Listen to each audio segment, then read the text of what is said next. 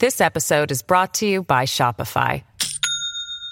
Do you have a point of sale system you can trust, or is it a real POS? You need Shopify for retail. From accepting payments to managing inventory, Shopify POS has everything you need to sell in person. Go to shopify.com/system, all lowercase, to take your retail business to the next level today. That's shopify.com/system. Hello, everybody, and welcome back to New Books in Anthropology, a podcast channel of the New Books Network. I'm Alex Golub, and I'll be the host of the channel. Today, we're talking to Don Kulick, who is the author of A Death in the Rainforest, How a Language and a Way of Life Came to an End in Papua New Guinea. It's a very poignant book. It's very funny. It is also very sad. And it's really sort of unusual and interesting and worthwhile because it's so clearly written. And it moves at such a brisk pace. It'd be great to teach for undergraduate courses, or frankly, just to take to the beach or give to your relatives or whatever you want to do. So it's really accessible. That's one of the things I liked most about it. Don is let me see here. He is the Distinguished University Professor of Anthropology at Uppsala University in Sweden. And I am an undistinguished professor of anthropology here in Hawaii. So the time difference is killing us. It's 8 a.m. for me. It's 8 p.m. for him. So if you hear me slurping coffee, that's what that is. Don, thanks so much for being on the podcast. Or if you hear me, thank you. If you hear me slurping wine, I wish we could switch places. All for the course. Yes. But thank you very much for having me. It's a great honor. Thank you. One of the first things that we like to ask people on this podcast is, how did you come to write this book? And sort of what was your biographical story that would lead you up to writing it? Well, as I write in the book, I started doing fieldwork in Papua New Guinea in 1985. So I've been doing fieldwork there for more than 30 years. I haven't been there the whole time. I've spent a total of about 3 years in the village. And the last longer period of time I spent in the village was in 2014.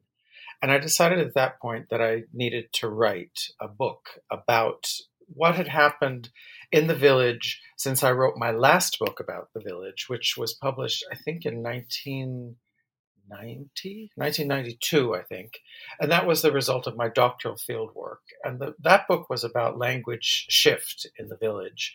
It has an incredibly boring title. It's called Language Shift and Cultural Reproduction. That was my doctoral thesis. It was a very scholarly, very academic book. I still think it's a very good book. I think I encourage people to read it, and I actually cite it to my students, but it's an academic, it's a scholarly book. And when I came to think, what am I going to do this time? I very much did not want to just do a volume 2 of the book I had written 25 years previously. And when I sat down to write it, I didn't know what kind of book I was going to write. I knew that I didn't want it to be an academic book in the sense of my first book and several books I've written since then, but I didn't really know what it was going to be. And so I just sat down and I did what I advise all of my graduate students to do, which is basically just sit and write. And it turned out that I was writing small sort of short stories, and they were about 3,000 to 5,000 words each. And I started just writing them, and they collected and grew organically into the book that became A Death in the Rainforest. And this book is connected with grammar of Tayap, which is the language that people speak in Gapun, which is that how I pronounce it? The village where you did your field work? Gapun. Yeah.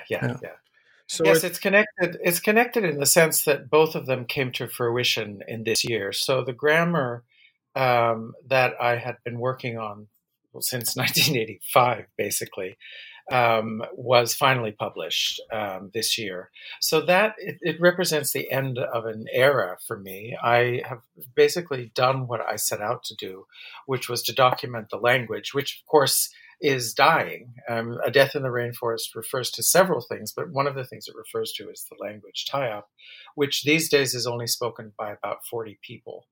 And one of the things that I wanted to do is document it, because nobody else is going to document it. And if I had not done this, it would really be the proverbial tree in the forest falling and no one hearing it. So I'm very proud of the fact that I documented it. And that comes with this book, which sort of documents the end of my field work in Gapun after 30 years. And I think most people who read your work would not think of you as someone who is a Papua New Guinea expert, right? In between, you've done a lot of other things. You've done field work in Brazil. You have a couple of edited volumes. Can you tell me a little bit about the interregnum between the first book and then these most recent books? Well, I had planned on becoming a Papua New Guineaist, as it were. And when I finished my first book, I went back to Papua New Guinea I was a postdoctoral fellow at the Australian National University in the Department of Linguistics. So I went back to Gapun to actually write the grammar, and this was in 1992. And then at that point, I was attacked in the village, and I document this in this new book. I discuss what happened there. At that point in Papua New Guinea, it was very, very violent. Many anthropologists, as you know, left the country around that time because the law and order situation basically just got out of hand. And I left the country, it turned out, for 15 years. I never thought I would go back, actually, because the events that happened were very, very tragic. And as I say, I write about them in this new book. But in the meantime, I found another field site. I found the field site of Brazil. I worked with transgendered prostitutes. I wrote a book about them. And I also wrote a book together with Deborah Cameron, the feminist linguist, called Language and Sexuality. So I got some other interests, and I did other stuff. But then in 2006, I got a letter from one of the villagers, quite unexpectedly. And this is also something that I write about in the book. It just came out of the blue. And the villagers asked me to come back. And I thought, well, I'll go and see. I mean, I really missed them. I didn't miss the environment because it's not a pleasant place. It's in the middle of a swamp. It's just pretty dire. But I missed the people. And so I went back, and I discovered that I thought it would be okay to work there. So I went back for almost a year in 2009. And that was really the point at which I realized I needed to write another book about these people. I needed to write about them. That's where I also gathered a huge amount of material on the language, which I then later came to write together with a linguist, Angela Terrell. We completed the grammar of Tayap. So as I say, I never really planned to go back to Papua New Guinea, but it was always with me, as I think it is with anyone who really has ever lived in the country for any length of time. It gets to you. It's a great place. You like the people. The people are funny. The people are outrageous. The people are, they make you laugh. And I like that about people. So I always wanted to go back. I never thought I could. And then when I realized I could go back, I went back. And in between 2009 and when I wrote this book, I also did another period of fieldwork in Denmark and Sweden about people with disabilities. So I've done a lot of different things, but Papua New Guinea has always been something that I've longed for and wanted to go back to and return to. Yeah, as some of the listeners on this channel will know, I also do fieldwork in Papua New Guinea and have connection to a community there.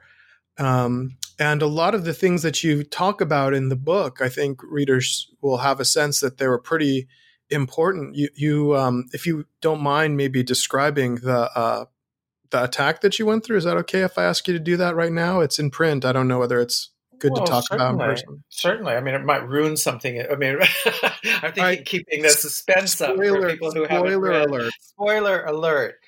Yeah, well, basically, this was in 1992, and the rumor had been spread in the air. And we should, first of all, say that this village where I work, Gapun, it's very far off the beaten track. It takes a long time to get there. It's very difficult to get to, and it's very difficult to get out of. You have to go there there's various ways of getting there, but you have to go in a canoe. You have to go through a mangrove lagoon. You have to go down a creek for about half an hour. Then you have to walk directly into the rainforest for an hour. And it's a village. The nearest village is a 2-hour walk away. And it's always been quite isolated. There's no roads. Very little money enters this village. It's a backwater. It's a total backwater. Mm. So when I was there during the 15 months where I did my doctoral research in 1986 and 87, nothing happened. I felt very safe. The villagers, I felt very safe. When I went back in 1992, apparently a rumor started very quickly that I had 40,000 Australian dollars with me. And that was completely untrue. Of course, what would I do with $40,000 in the middle of the rainforest? But the rumor started, and in a place like this, there are no other sources of information except rumor. There's no newspapers. There was no internet. There still is no internet. There's no telephones. There's nothing. There's rumor. And There's no mobile phones. These days, the villagers there's 2 mobile phones in the village, but there's no network, so they can't connect. So the actual physical object exists, but the network doesn't exist. But this is in 1992, so nothing existed then.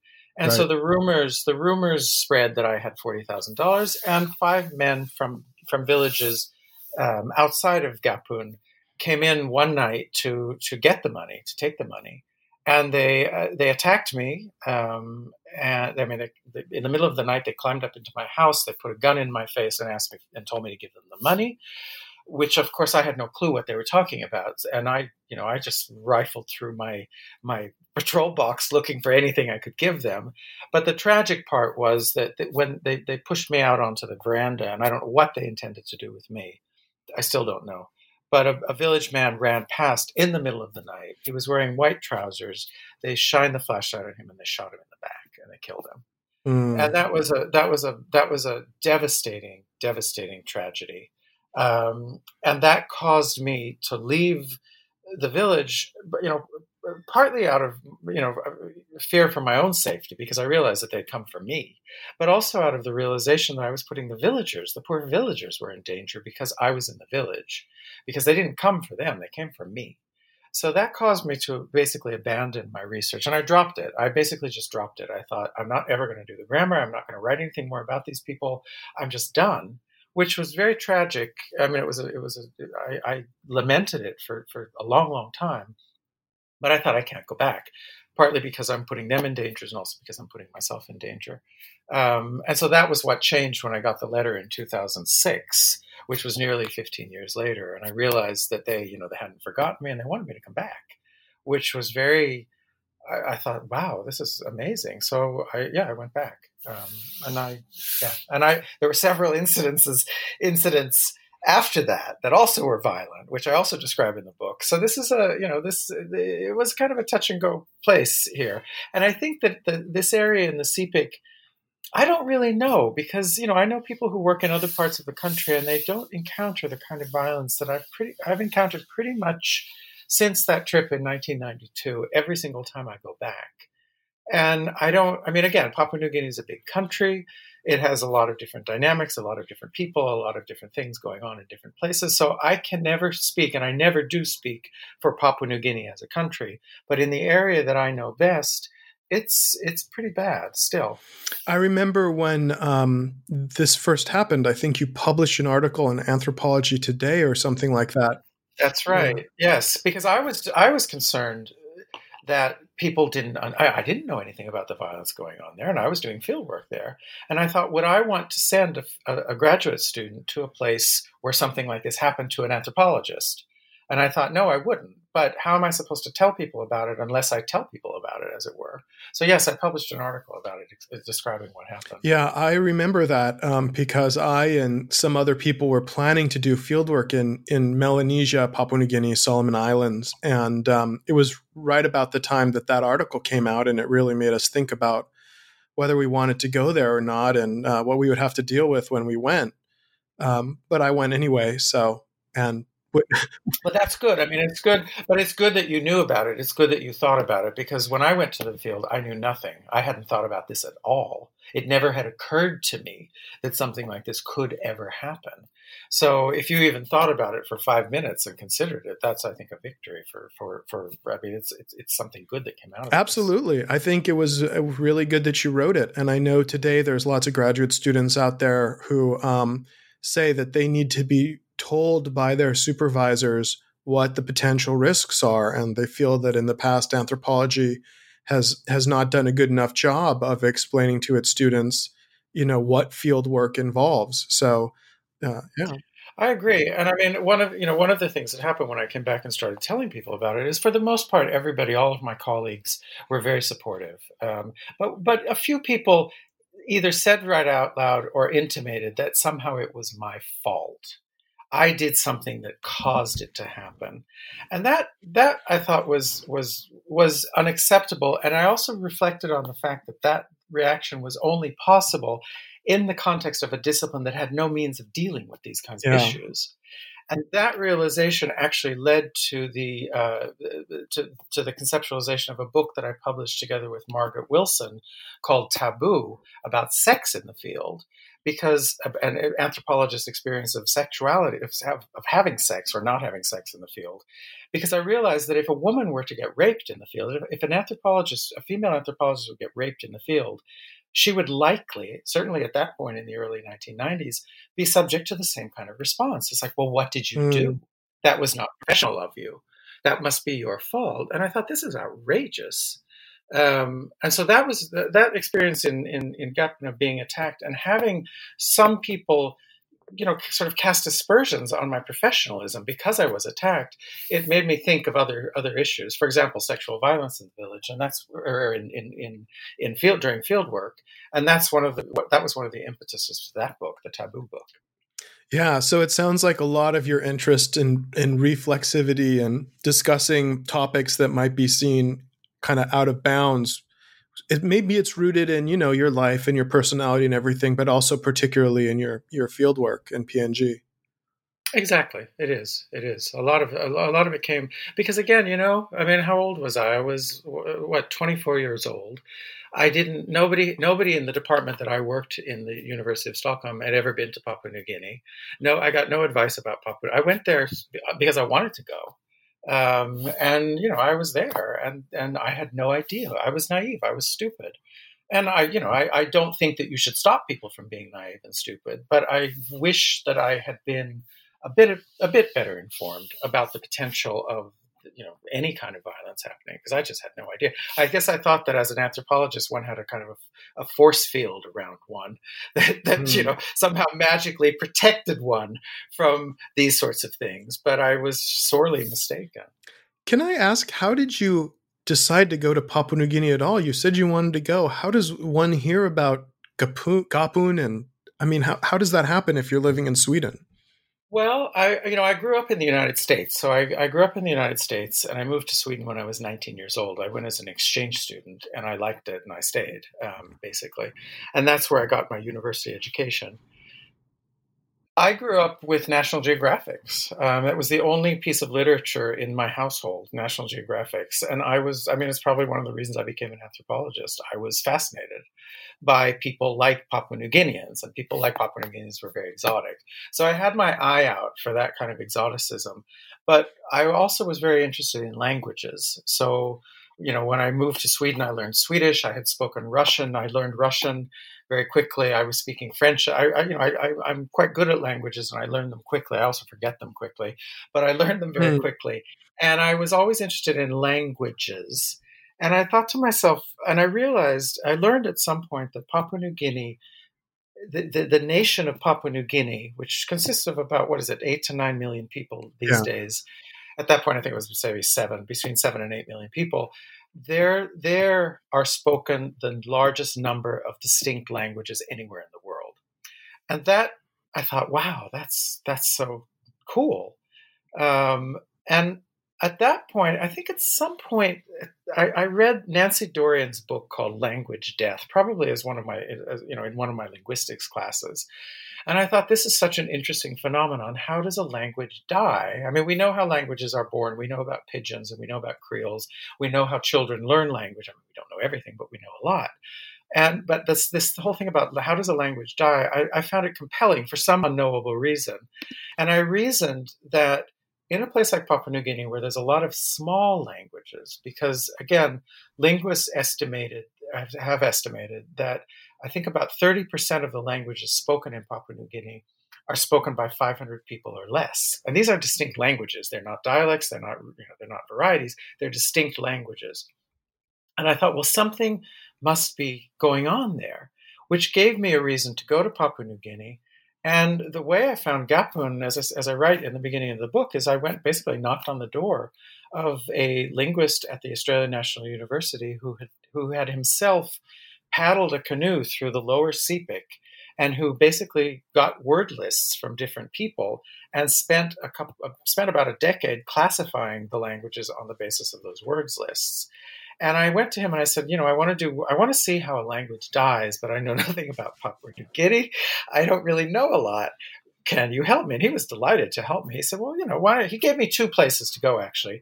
One was Gapua, and that was the first place I went. And then he gave me a place in the West Sepik province, which was, hundreds and hundreds of miles away, a completely unrelated group of people speaking a completely unrelated language, which I also went to for a month and did a reconnaissance, sort of stayed there for a month.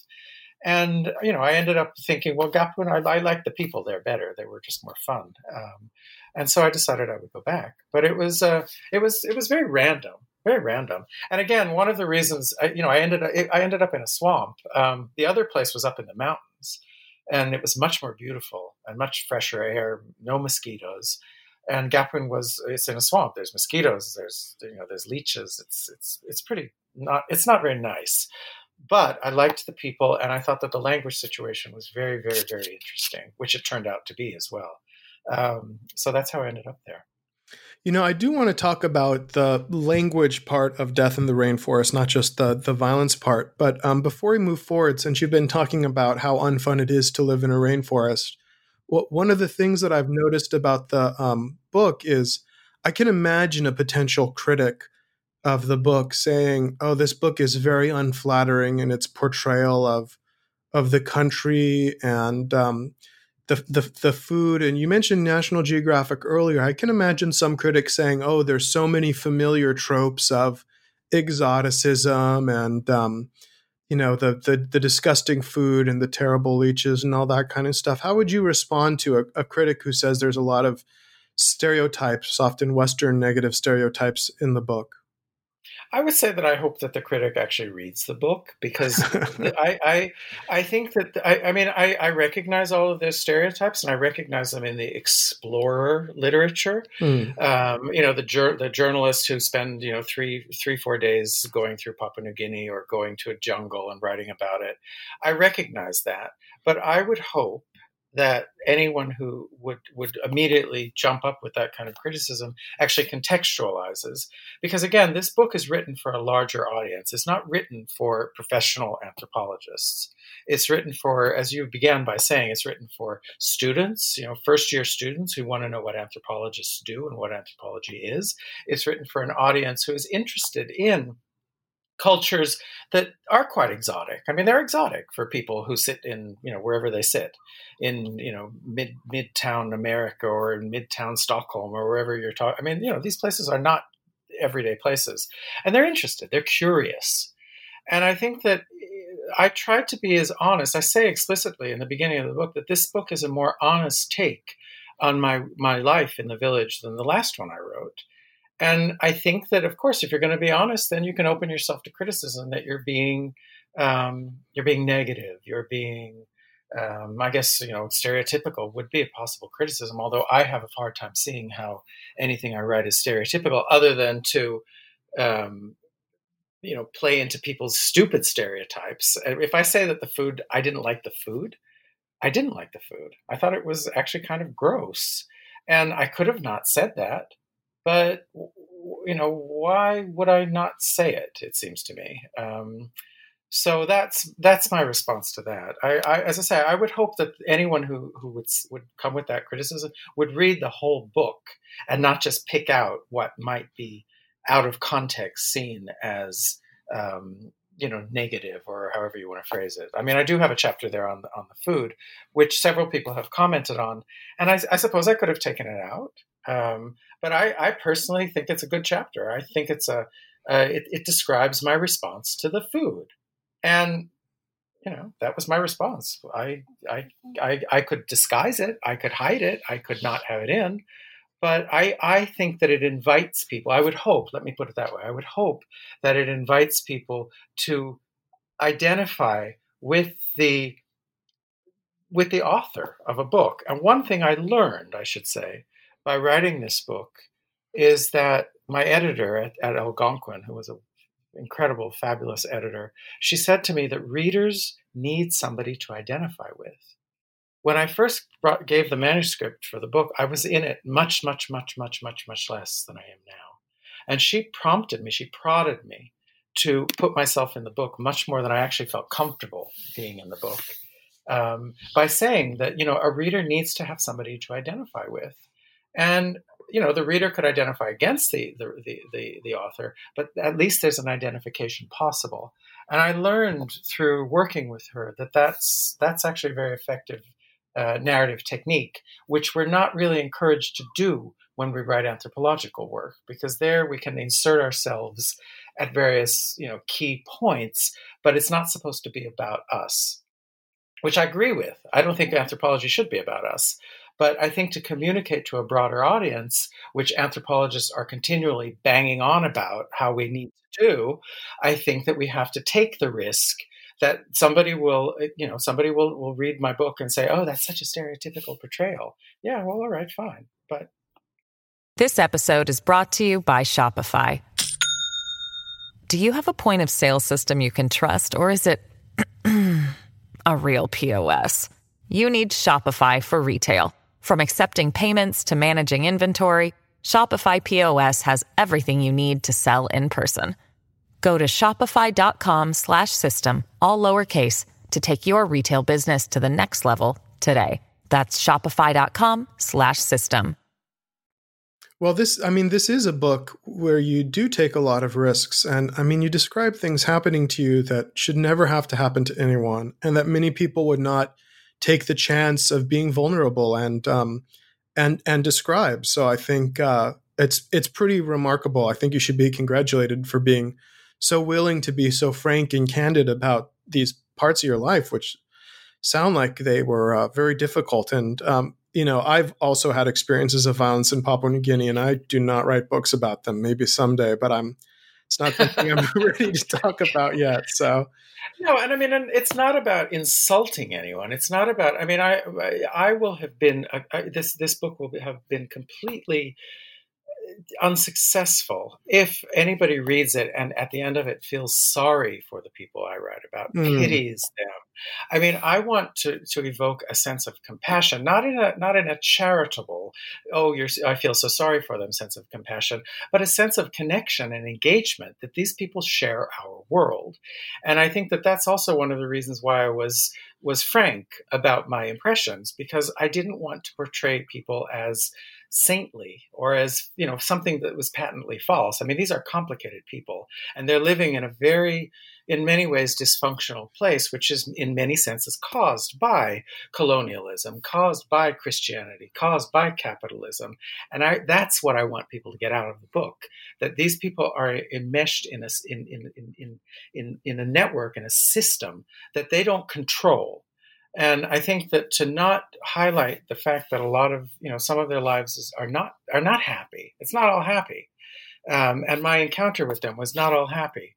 I think that to actually put that forward and to say that is to invite people to engage with them as adults, and not portray them patronizingly or condescendingly as innocent natives that just have things happen to them and they're victims. And I'm not interested in that, and I don't think they would be either.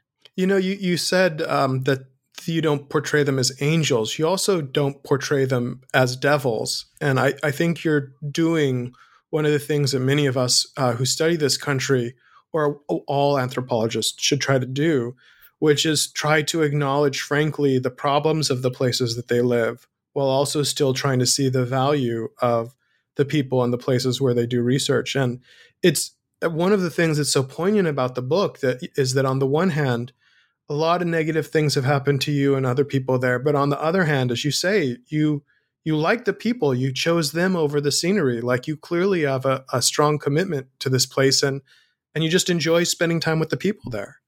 Exactly. I hope that comes across. I really hope that comes across. Because as I say at the end of the book, it's like I do think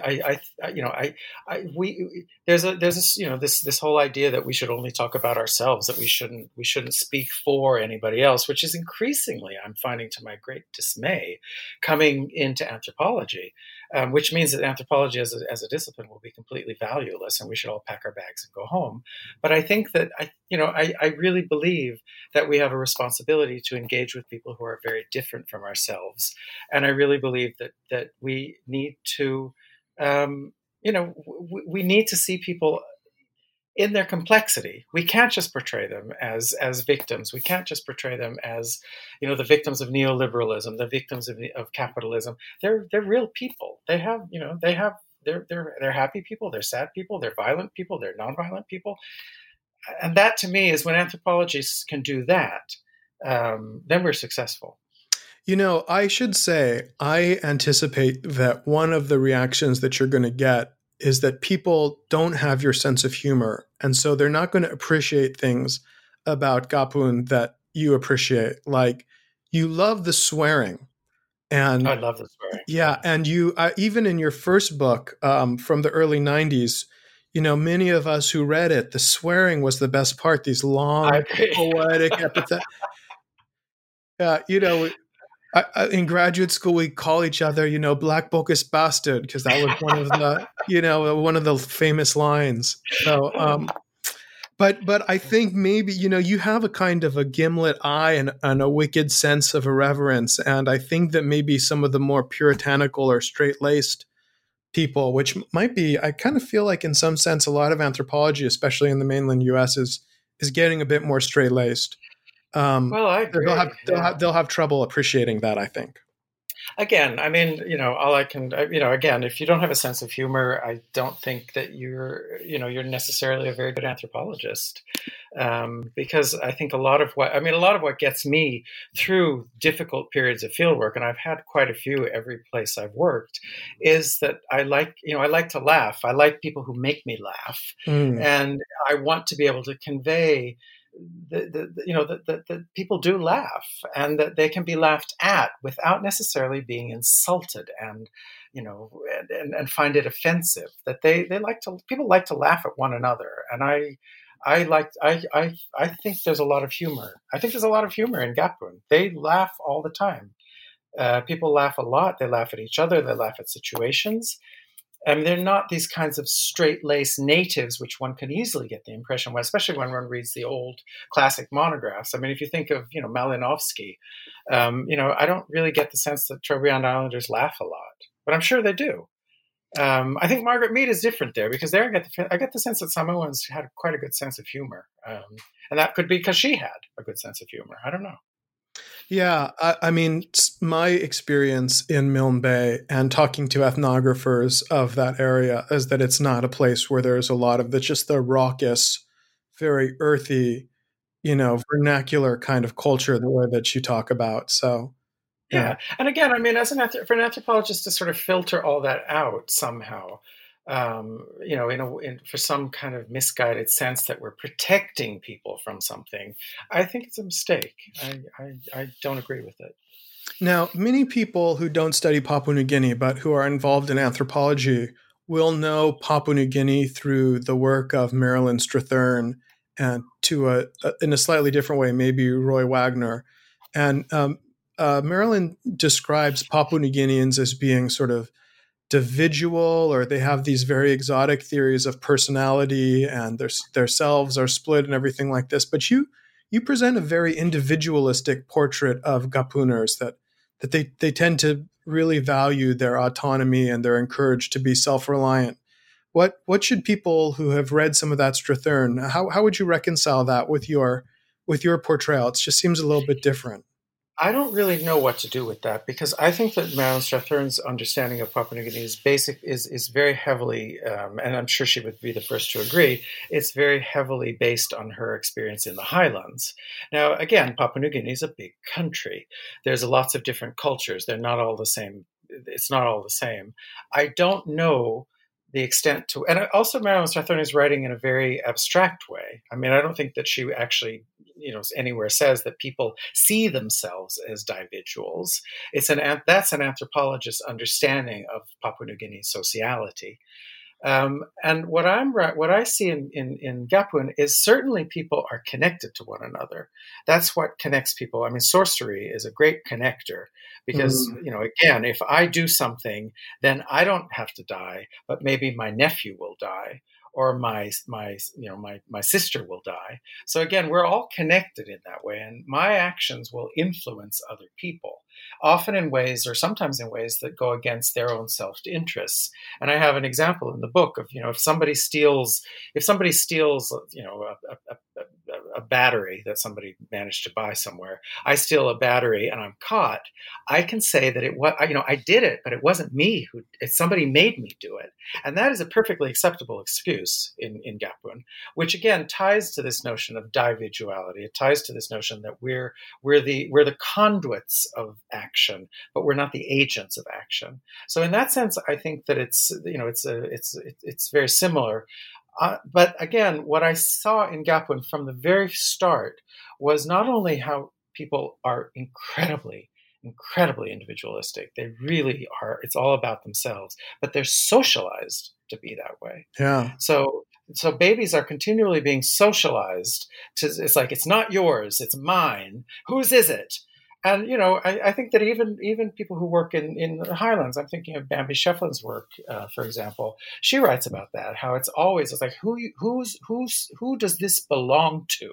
That is a crucial fact of anything to know in order to do anything with it, in order to use it, in order to steal it, in order to eat it, in order to throw it away. You have to know that. So there's an ownership thing that really socializes people into standing up for their rights. And the crossos that you mentioned, this swearing, it's all about women saying, this was mine, you destroyed it, you screwed with it, I'm pissed off at you, and I'm now abusing you for it. So again, in this network of connectedness, individuals are continually being made. But I think that the way to reconcile is to understand that the individuals they're not American individuals. They're not Swedish individuals. They're individuals that emerge against a background of networks that I think that Marilyn Strathern does a fantastic job of describing. Yeah, they're individuals, but they're very permeable. They're not buffered, sort of. That's a good way of putting it. Exactly. Yeah. They're permeable. Exactly. They're continually being impressed upon by other people's wills, by their desires, by their, everything. So yes, I've had very confusing conversations when people steal things from me in the village, young men. It's like, why did you take my soap?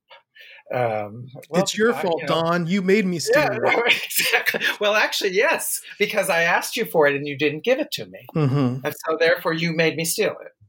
Because that's the only soap I have.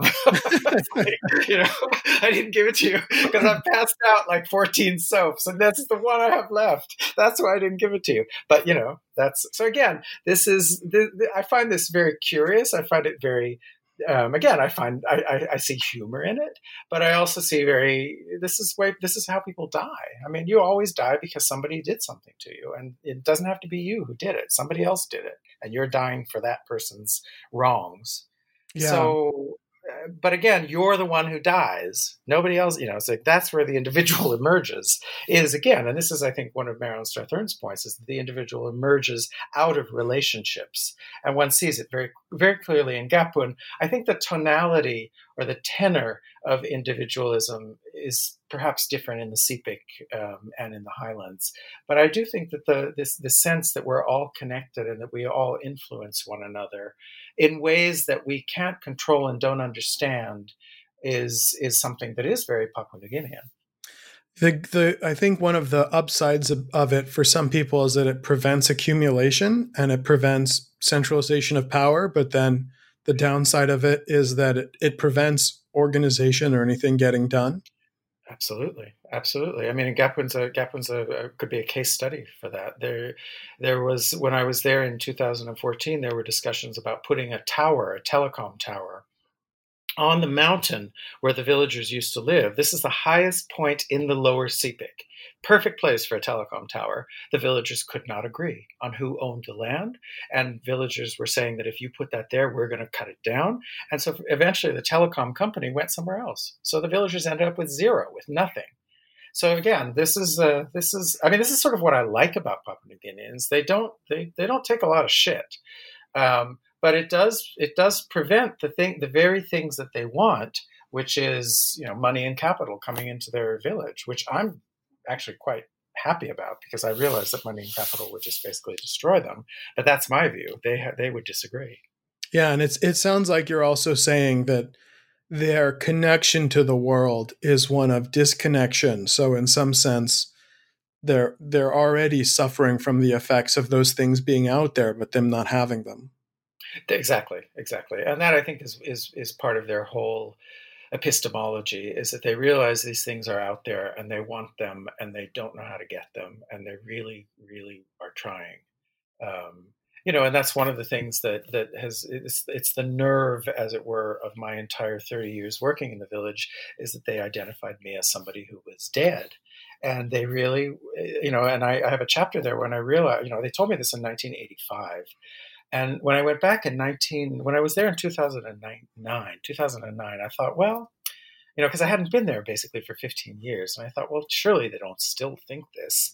And I've got a chapter in the book which basically proved to me that they thought exactly that. And again, they want these things and they want them, but they have no means of getting them. And so they've interpreted Christianity in the way that they've interpreted it, which is not an unreasonable interpretation. They've interpreted capitalism in the way they've interpreted it, which, again, given their incredibly limited exposure to it, is not unreasonable. And they want it, but they can't. They don't know how to get it. And into that is the mix that anybody who stands out, anybody who stands up, the tall poppy is immediately cut down. And that, I think, is the Melanesian culture, that we're all in this together. And therefore, if you stand up and stand out, we're going to get you. Mm. And one of the sort of melancholy dimensions of this melancholy situation is the language death that you also include in the title. Can you tell me a little bit about what it's like to watch this language die? And it seems like one of the sort of contrarian themes in this book, in addition to some of the other contrarian ones we might have talked about, you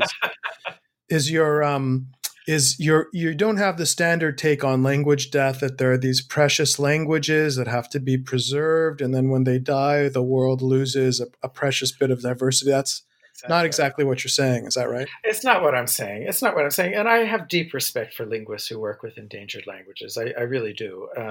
But I think that there's many linguists who work with endangered languages these days go for the biodiversity trope that, languages are like endangered species. So, languages are like condors, languages are like pandas, languages are like, I don't know, whatever other species is now on its way out. Languages are like that.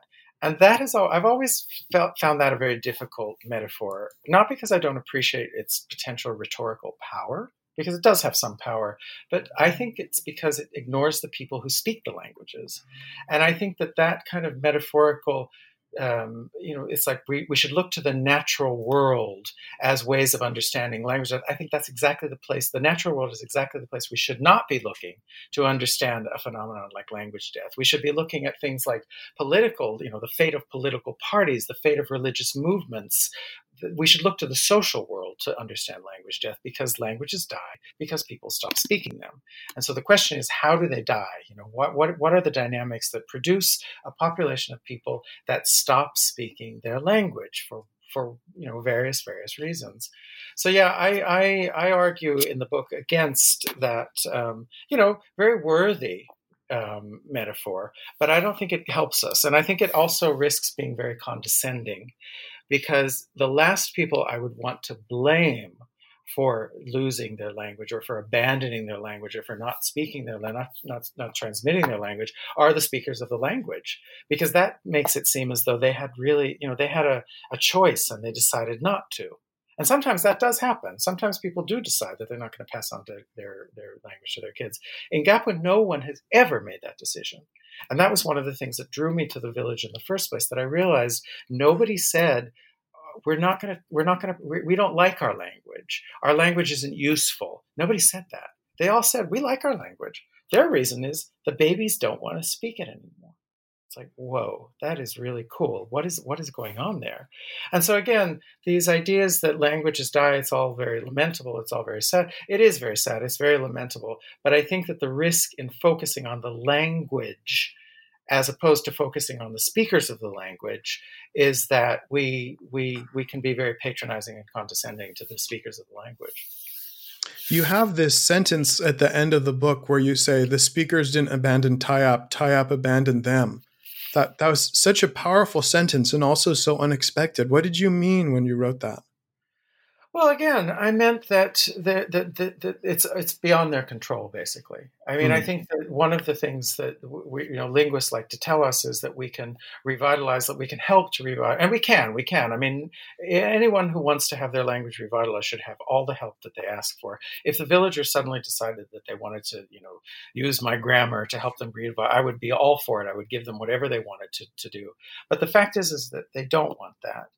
And I think that to focus on the language, it ignores the processes that have resulted in the end of a language. And when I say that Tayap has abandoned them, I mean that the historical processes of colonialism, of Christianity, of capitalism have actually resulted in a situation that their language is just, it's out of their control, as language always is. Language is always out of individuals' control. But this is a situation where I think that the language itself, it's gone. It's going, and that I mean that in an agentive sense, in the sense that the language is going. And I draw a parallel there with the spirits in their rainforest. That my old teacher Raya, he said to me, it's like we used to see these things in the rainforest. We used to see these elves. We used to see these crocodile spirits, and now they're not there anymore. They must have all gone. And that's where I draw a parallel to the language. I think maybe you could say the same thing about the language. Wow. That's heavy. Yeah. Yeah. But again, I hope that people, when they read the book, I mean, you mentioned the humor. It's called a death, and deaths are never happy events. But I hope that it's not a total downer. I shouldn't have said that. Everyone, go read Don's book. It's hilarious. I really want to. I want it again. Whether I'm successful or not is other people. That's what other people can decide. But I really wanted to portray the people in the village and my own engagement with the villagers in the village in a way that is, kind of not funny, ha ha ha, but amusing, because it is very amusing. But then again, I mean, at the end of the day, it's a very sad story, and I don't think that I disguise that. I think that I actually make that point, hopefully quite powerfully by the end of the book. Well, I think this is sort of the nature of trying to write about these topics. It gets us back to the first death in the title, not the language death, but the biological death.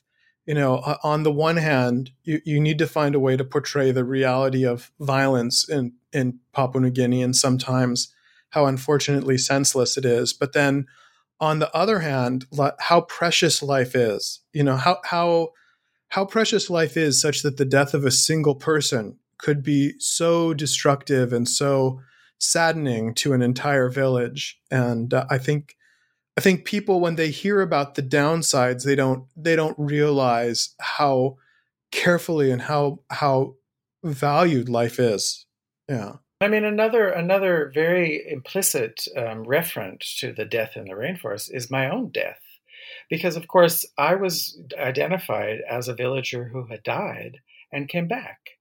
And so the whole book could be seen as a death. I died as a Gapuner. I came back as me, and then I wrote a book about them. So there's a kind of I think there's multiple resonances in that death. I mean, whose death are we talking about? What death are we talking about? And death always, somehow you have life coming out of death. That's the nature of the game. Yeah. Well, thank you so much for writing it. I think people will enjoy it. And if they find it worthy of discussion and not boring, then you will have definitely succeeded. Well, as I say, I hope that people will assign it in classes. I hope that young students who wonder what anthropology is and what anthropologists do will read it, not be bored, will get interested and excited. They might not like everything, but I hope that they it will incite their curiosity and cause them to read even more anthropology. Is my big goal. Yeah. Well, I've taken up a lot of your time, so I do want to let you go. But can you tell me, now that you've done this huge process of your biography, you've completed the grammar, and you've completed the popular work, what are you working on now? Well, I'm actually going back to Papua New Guinea, not to Gapuan, but when I was in the village, I was actually in the village in March of this past year to give them a copy of my grammar. And I discovered that the village was basically decimated. Violence has resulted in the village, which in 2014, which was the last time I spent any length of time in the village, at that time it consisted of about 200 people. When I went back in March, it consisted of less than 50. The reason for that was because of violence. A young man shot another young man in the ear with an arrow, and he died. He was killed. This caused the villagers to panic, and they all dispersed. So many of them moved deeper into the rainforest in kin groups. Many of the other ones left Gapuan, the whole area, and they moved with relatives on the coast. So the village basically doesn't exist anymore. And I understood that the man who shot the arrow was a psychopath. I've known him since he was a young boy. I've always identified him as somebody with very deep psychological problems. And now that drink and drugs have entered the village, they exacerbate, of course, his what I always could see were his deep problems. When I left Gapuan, I happened to meet one of the 9 psychiatrists who work in the entire country. This is a country, again, of about 9 million people. They have 9 psychiatrists. And there's 1 psychiatric hospital in the entire country. And I have now gotten permission to go there and see if I could do field work there. So I'm going to go to Port Moresby and spend about 2 weeks in this psychiatric hospital, seeing partly if I could, could stand to do the field work, and also just to see if it would be an interesting project. But I would find it a fascinating. And again, this arose out of happenstance. I realized, how do people in a place like Gapuan deal with somebody with extreme psychological problems? And I'm going to, I hope to see how the country itself deals with, segments of its population who are identified as having deep, very significant psychological problems. So my next project may be in the psychiatric hospital in Port Moresby. Good. Well, I look forward to reading that research. That there's a whole other realm of medical anthropology in Papua New Guinea that we could get into. But I do want to let you go. I know I have to get to class. So thank you very much for being on the show, and thanks for writing the book. I really enjoyed it.